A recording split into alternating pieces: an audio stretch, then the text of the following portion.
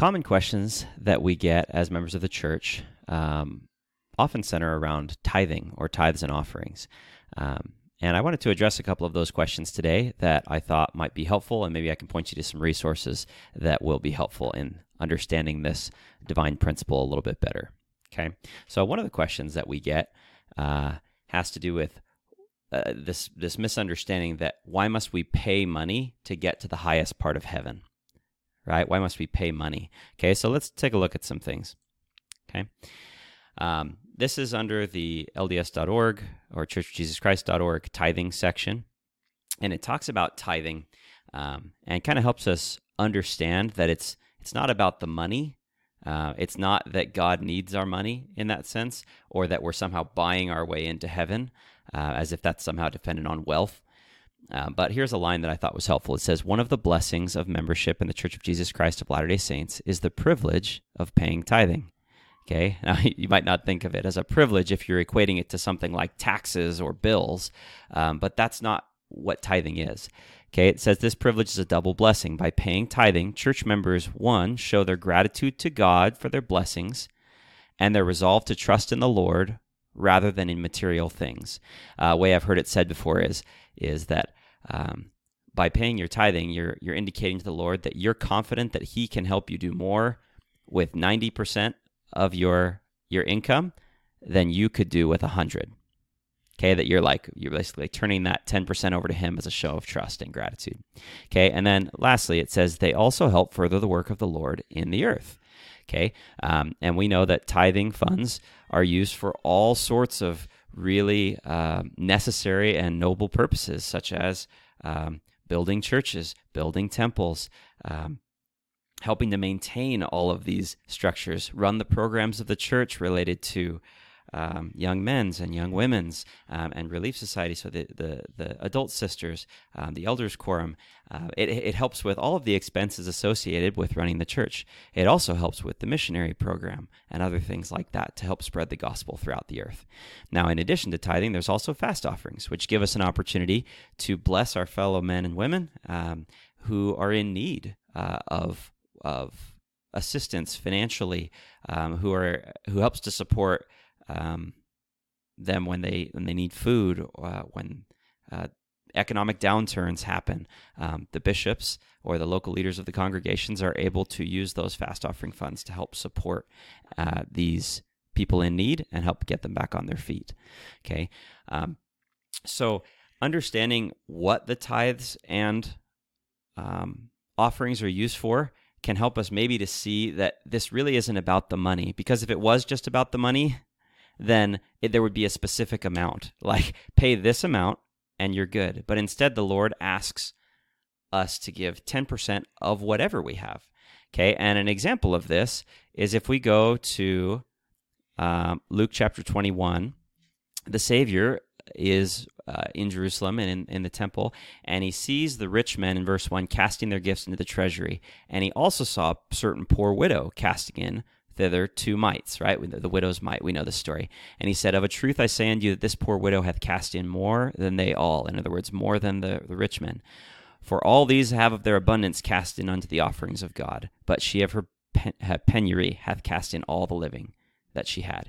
In other words, the Lord isn't so concerned that her 10% or what she's giving is a small amount. What He wants is her heart. And tithing is a way to demonstrate to the Lord that I care more about you than I do about this money. Okay?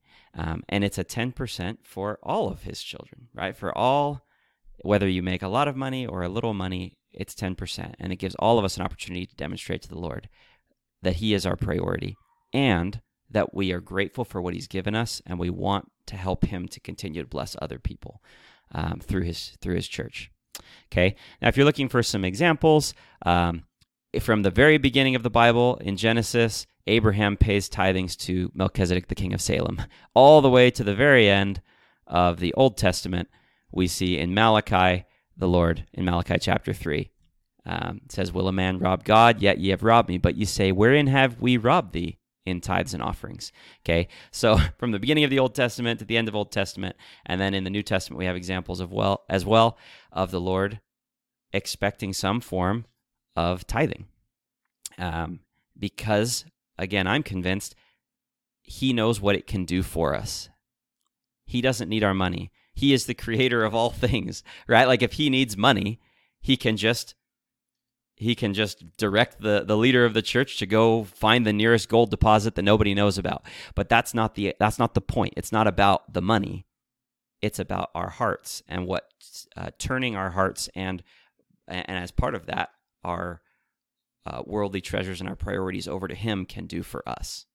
Okay, it also opens the gateway for him to bless us even more. Okay, in Doctrine and Covenants, let me see if I can find the right one here.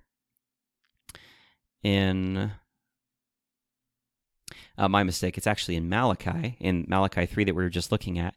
The Lord says that if you will bring your tithes into the storehouse, that he will open us the windows of heaven and pour us out a blessing that there shall not be room enough to receive it. In other words, he's saying, I want to bless you. I want to open the windows of heaven and pour down blessings upon you. And this is one of the ways that you can, in other words, open those windows, right? If you will just be faithful and obedient to this commandment. Okay? Now, you might be asking, well, where did we get this percentage amount, right? Why don't we just give whatever we want or whatever we feel is the right amount? Okay? The tithes and how tithing and consecration have been implemented over time has varied. It has been applied and taught in different ways over time based on the circumstances and needs of his children through his prophets. But in our day, we've received revelation through a modern prophet, in this case, Joseph Smith, in Doctrine and Covenants, section 119, explaining tithing and how it is to be done in his era and up till our day as well. It says, this shall be the beginning of the tithing of my people. And after that, those who have been tithed shall pay 1/10 of all their interest annually. Okay, 1/10, so 10%. So if you wonder, where did that amount come from? It came from the Lord through a prophet. And if you're struggling with this concept of like a specific amount, might I encourage you to seek out and strive to strengthen and ask the Lord for a stronger testimony of living prophets. Because as you strengthen your testimony that the Lord still, as in ancient times, calls and directs living prophets to help guide and direct his people, then when you see something like this that has a specific requirement that you know has come from a prophet, then you can say, well, I believe in living prophets, therefore I can follow this counsel. It's also my testimony that as the Lord taught in the book of John, that if any man will do his will, then he'll know of the doctrine, whether it be of God or whether I speak of myself, or in other words, whether like a man is speaking of himself. And so if we will obey, then the Lord can confirm truth. Now, if we just wait around and say, I'm not going to obey, I'm not going to follow the commandment until I'm positive that it's from God, well, we're kind of setting ourselves back. The Lord doesn't say, I'll show you. Like we sometimes say to the Lord, show me, and then I'll believe. Whereas the Lord does it the other way around. He says, believe, and then I'll show you. Exercise faith, act in faith, and then I can confirm the truth of it unto you. Okay, which is a little hard for us sometimes, but that's where the faith comes in. Taking a step without a perfect knowledge, okay, but trusting in him and trusting that he speaks through his prophets, okay? Something else to keep in mind, sometimes people say, I don't feel like it is very God-like, or it's not like God to demand a certain amount, okay? And I can understand where you're coming from with that. I would still encourage to strengthen testimonies of prophets, but in fact, God is asking a lot more than 10%. He's asking for everything. He wants us, all of us. We believe in this principle called consecration that was practiced both in the ancient church and today. And basically what consecration means is to dedicate something to a sacred purpose. Okay, church members in all ages have consecrated talents, times, and resources to establish and build the kingdom of God on the earth. And in fact, in our temples, as adults, when we go and make certain covenants, when we receive our endowment in the temple, we are asked to make a covenant to consecrate our talents, times, and resources to God. In fact, everything that we have. Now, why would God ask us to give everything? Because he knows that's what it takes.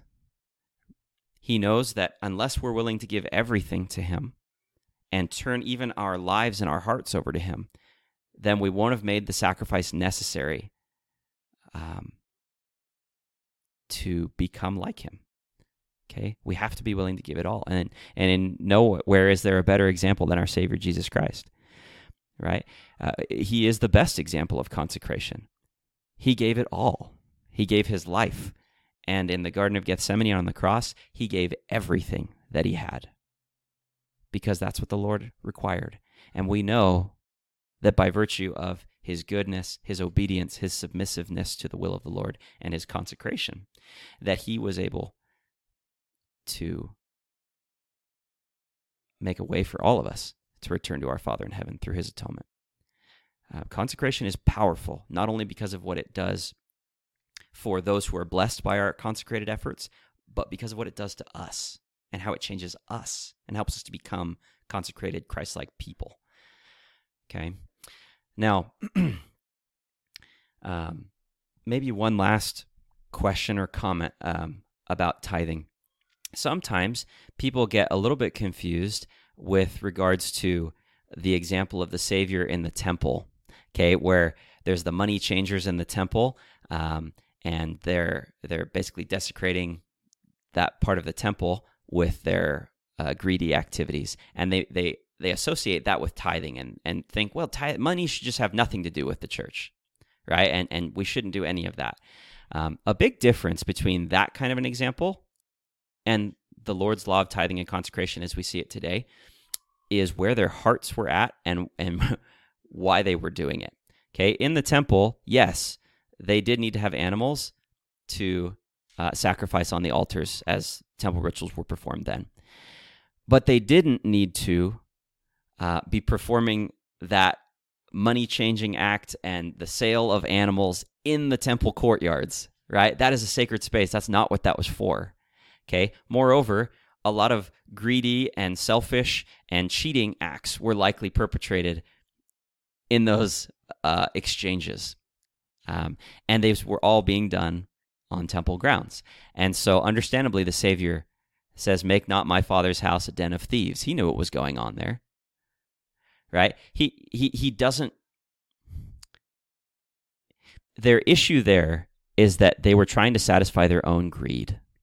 The purpose of tithing and consecration is the exact opposite. It's selflessness. It's charity for our fellow men. It's love and gratitude toward God. Okay, so that's a very different example. I can see how people sometimes associate that with tithing. That's not the case here. Now, kind of returning to our original question about why must we pay money to get to the highest part of heaven? To receive the highest degree of the celestial glory and be exalted and become like our heavenly parents, we need to do as they've done, and we need to become like them. Tithing and consecration are principles designed to help us become like them. It's not, I need to pay a certain amount by the time that I die in order to get into heaven. It's that the act of paying tithing, the act of consecrating our time, talents, and everything with which the Lord has blessed us to his kingdom, it's in doing that we become and develop those attributes of godliness. Now, that's probably not going to happen in this life. We're not going to get there all the way in this life. But commandments like tithing and consecration open the windows of heaven and allow God to bless us.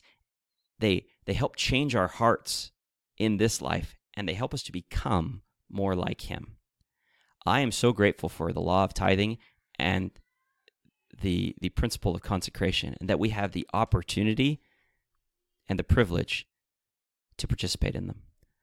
It's been my experience that as I faithfully tried to live these commandments, that the Lord has always taken care of me. And even if you struggle and say, well, I haven't always been in the financial best shape, even though I paid tithing, keep in mind the eternal perspective and what God is trying to do. He's trying to mold your heart, first and foremost.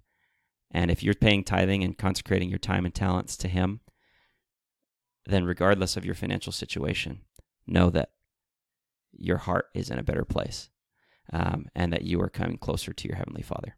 I say these things in the name of Jesus Christ. Amen.